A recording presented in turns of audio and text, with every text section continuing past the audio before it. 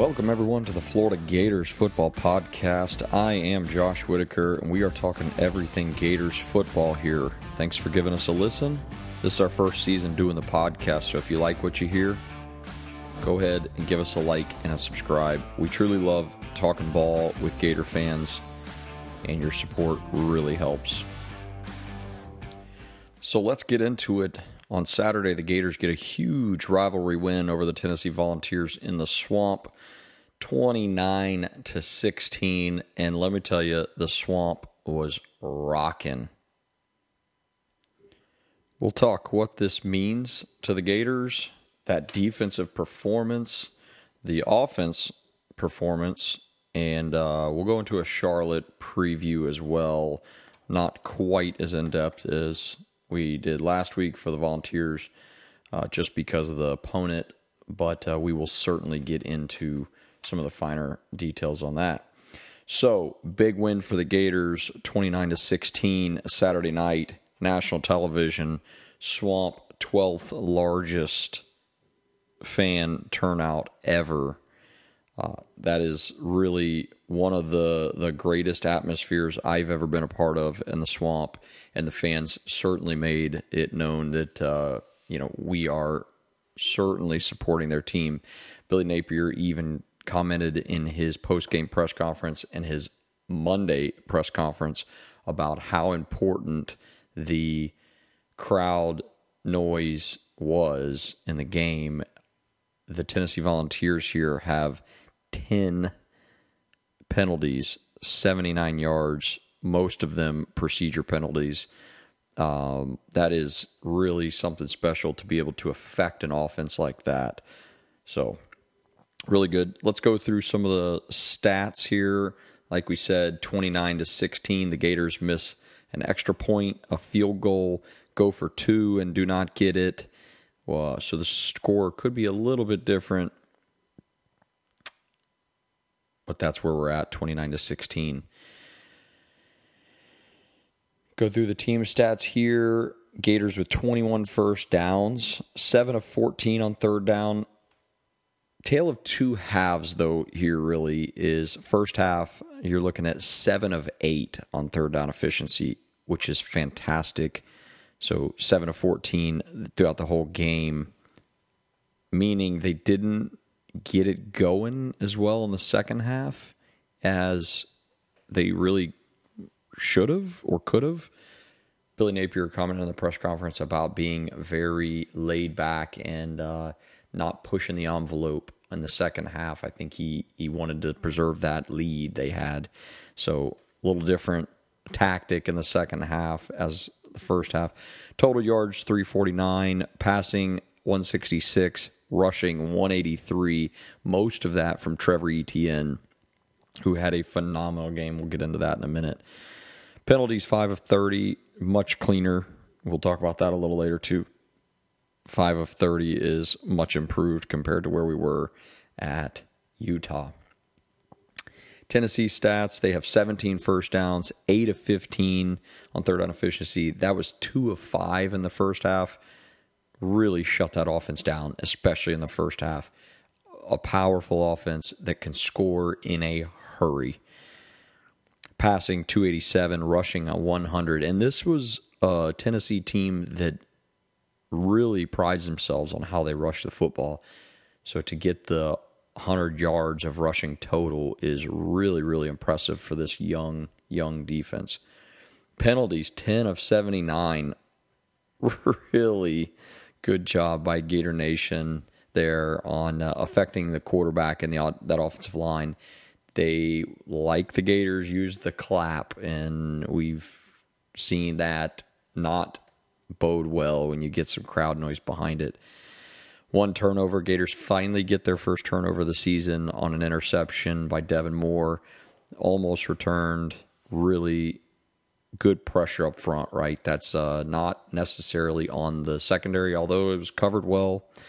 The front four gets that pressure. A straight front four blitz, no linebacker.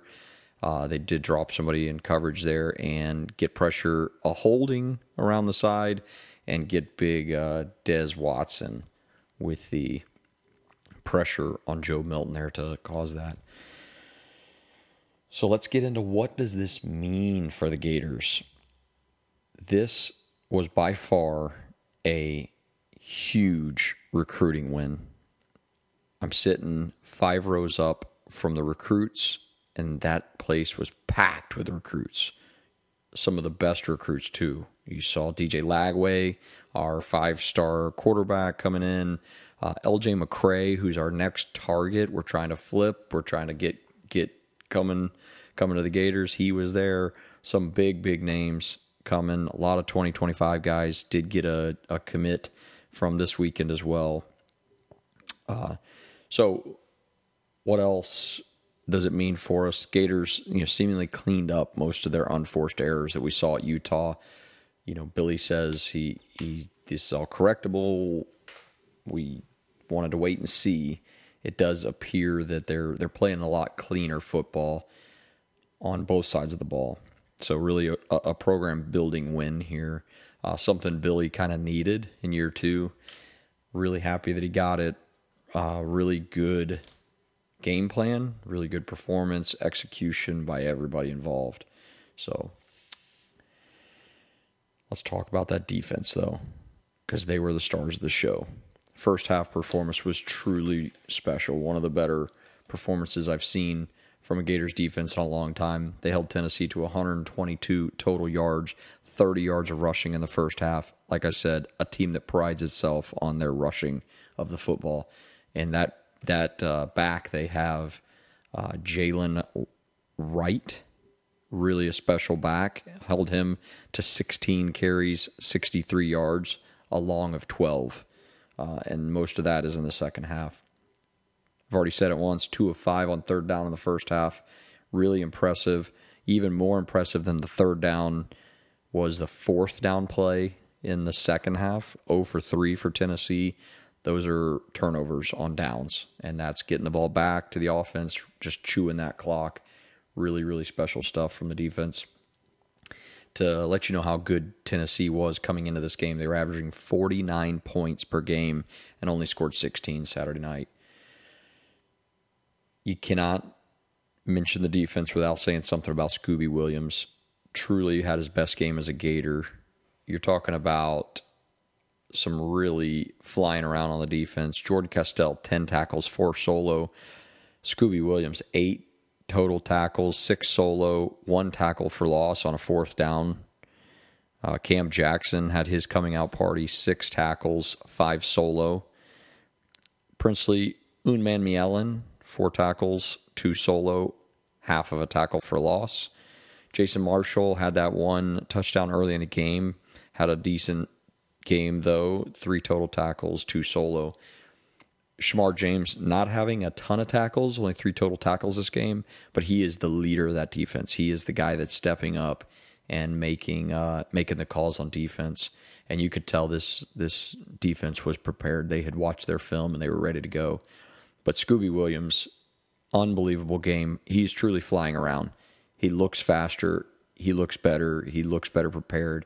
He looks confident. And that's helping the Gator defense a ton. Jordan Castell, a freshman. This could be one of the better freshman safeties in the country, and was a 4-star recruit for Billy Napier. Kind of under the radar. Really stepping up for the Gators and making some noise there. We knew that the secondary was going to be tested here, but they really weathered the storm and give up the touchdown early on Jason Marshall, and until probably late in the third quarter, don't give up another touchdown.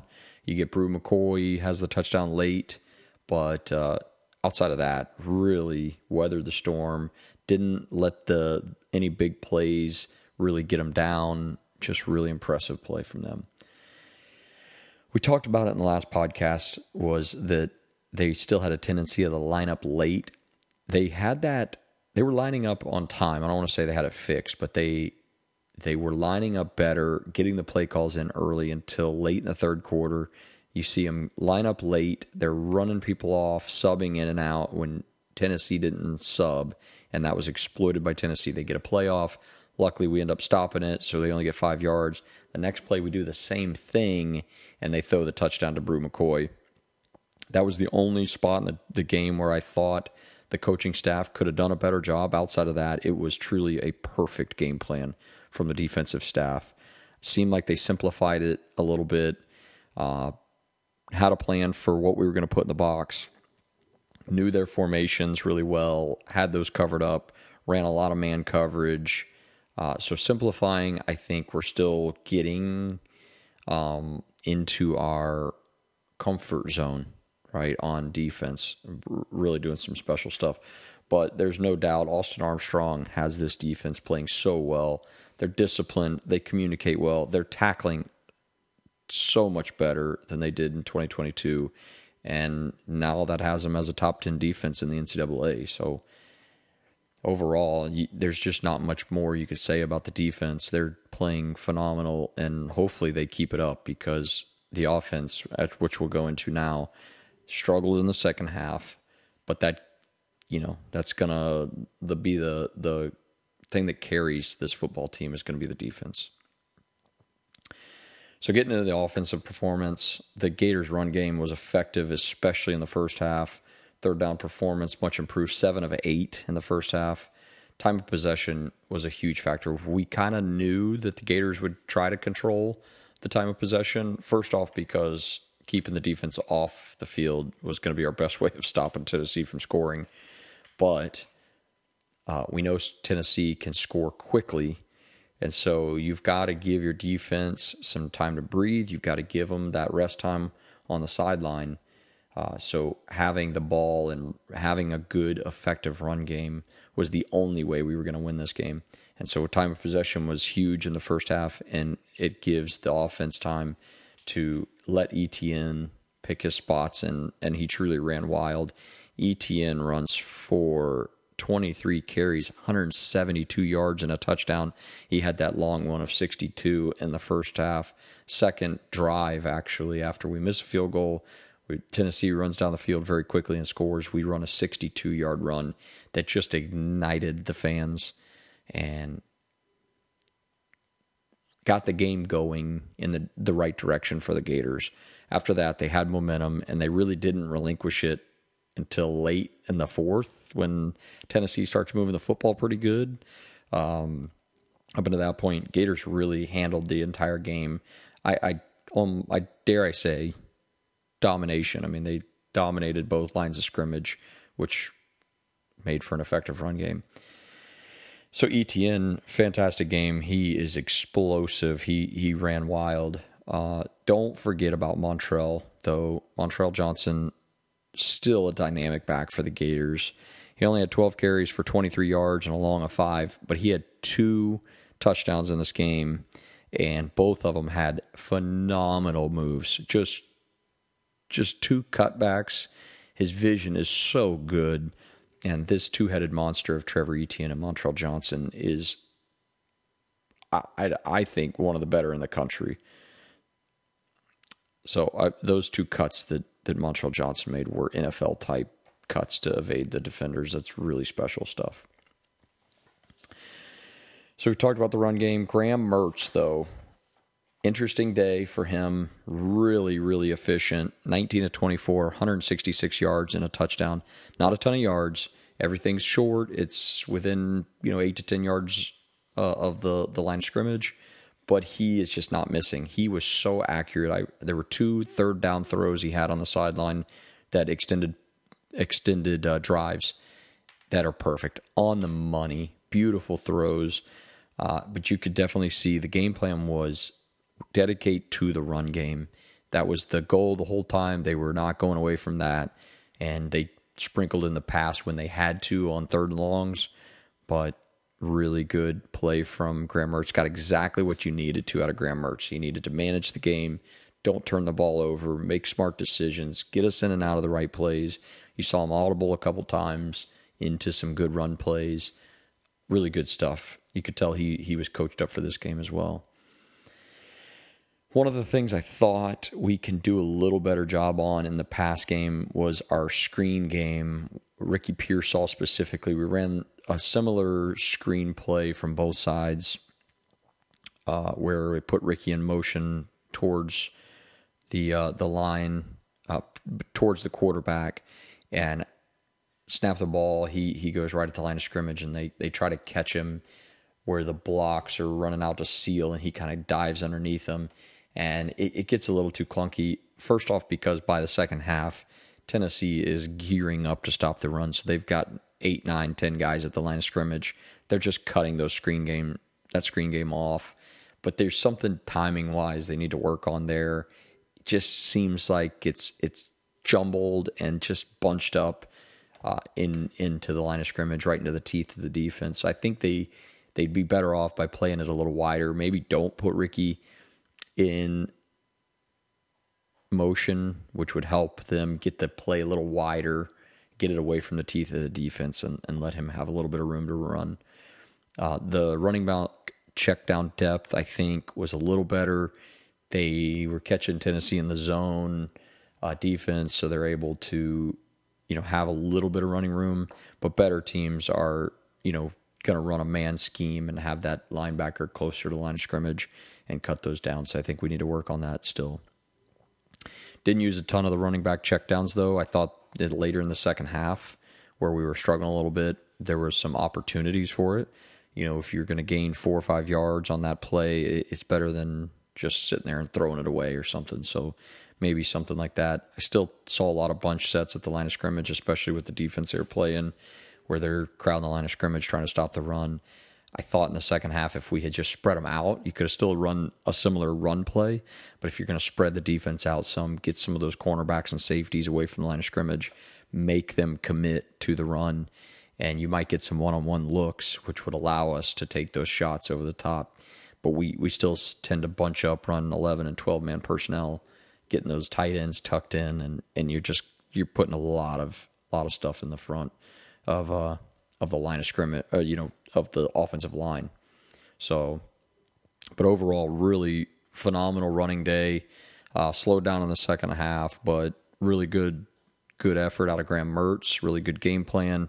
Trevor Etienne and Montrell Johnson really playing a beautiful run game there. Offensive line really getting physical, doing some pretty special things.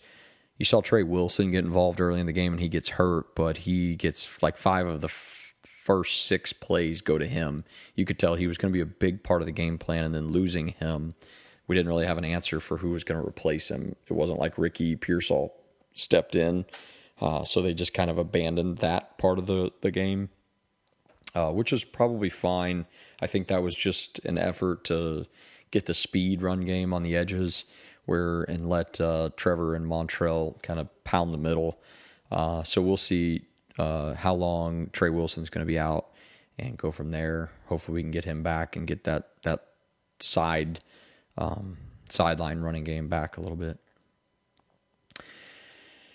So on to the Charlotte preview, right? Charlotte 49ers football program, for those that don't know, actually represent the University of North Carolina at Charlotte. They play in the American Athletic Conference with teams like USF, Memphis, Tulane, and UAB. They're currently 1-2. So not a great record, but they do seem to present some issues at the quarterback position with the quarterback run game. And so I don't think they're the pushover that we would hope for in the mid season game like this, but I still think the Gators win big here. And so instead of giving you the keys to stopping Charlotte or the keys to beating Charlotte, I want to talk more about what I'd like to see out of the Gators. What are the things that they need to do this game that maybe last season they didn't do after these wins? And so first point here is no letdown game. We cannot come out flat in this game. It's a 7 p.m. kick in the swamp. We need to come out ready to go with a lot of energy and put it to this team quickly. We cannot let them hang around like we might have in the past with the USFs of the world last year. And so I think sometimes, though, after a big emotional victory like Tennessee was, it's hard to get up for these types of games. And so I put it on Billy to really get this team going. Based on what he's saying, he's talked a lot about it, of how they didn't handle the momentum last year well. So I'm hoping that this year this team understands, hey, this is what we did bad last year, so let's change it and make a change and try to do some better things.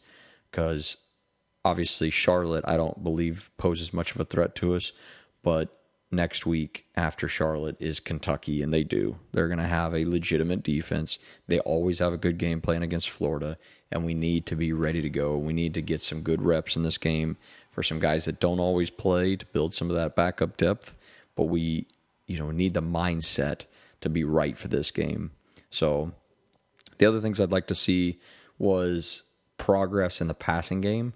I'd like to see us extend our passing game beyond the line of scrimmage, push it a little bit further down the field. Obviously, still don't want to push things into bad coverage, but we need to at least allow our guys to get downfield and try to create some separation so we can get this pass game going. I think we're going to need it later in the season against some of these tougher opponents, and so this is a perfect opportunity against a live defense to practice this stuff. And so I'd like to see us push it, maybe not down the field. I don't necessarily care about over the top as much as the intermediate passing game, the 10 to 15 yard game where, hey, you've got a 3rd and 9, 3rd and 10, and okay, I've got a couple play calls and a couple route combinations I feel comfortable about, and let's go get it. And we're not so uneasy on our 3rd and 10s when we're just running base curls 7 yards down the field and getting tackled short of the line to gain. So one other thing I'd like to see from the defense, they did a good job at times against Tennessee. I'd like to see us get after the quarterback and get pressure on the quarterback with 4 pass rushers. Doesn't always have to just be a defensive line. I don't mind if we bring a linebacker and drop a defensive lineman into coverage, but I'd like to see us get pressure on the quarterback with 4 pass rushers. That way we still have our linebackers in play to make a tackle on a draw play or the crossers. I'd just like to see us continue that moving forward. So on to the prediction. Obviously, I've already said it. I predict a big win for the Gators against Charlotte. Again, an overmatched opponent that we just need to play Gator football and continue doing the consistent things that we need to do to progress this season. So I think if we listen to what Billy's got to say, he seems to be preaching the right things. Let's hope that the team buys in like we've been told they are and continue progressing well. Guys, that is all we have for this Gators podcast. I appreciate you listening in. This is Josh Whitaker. Thank you very much.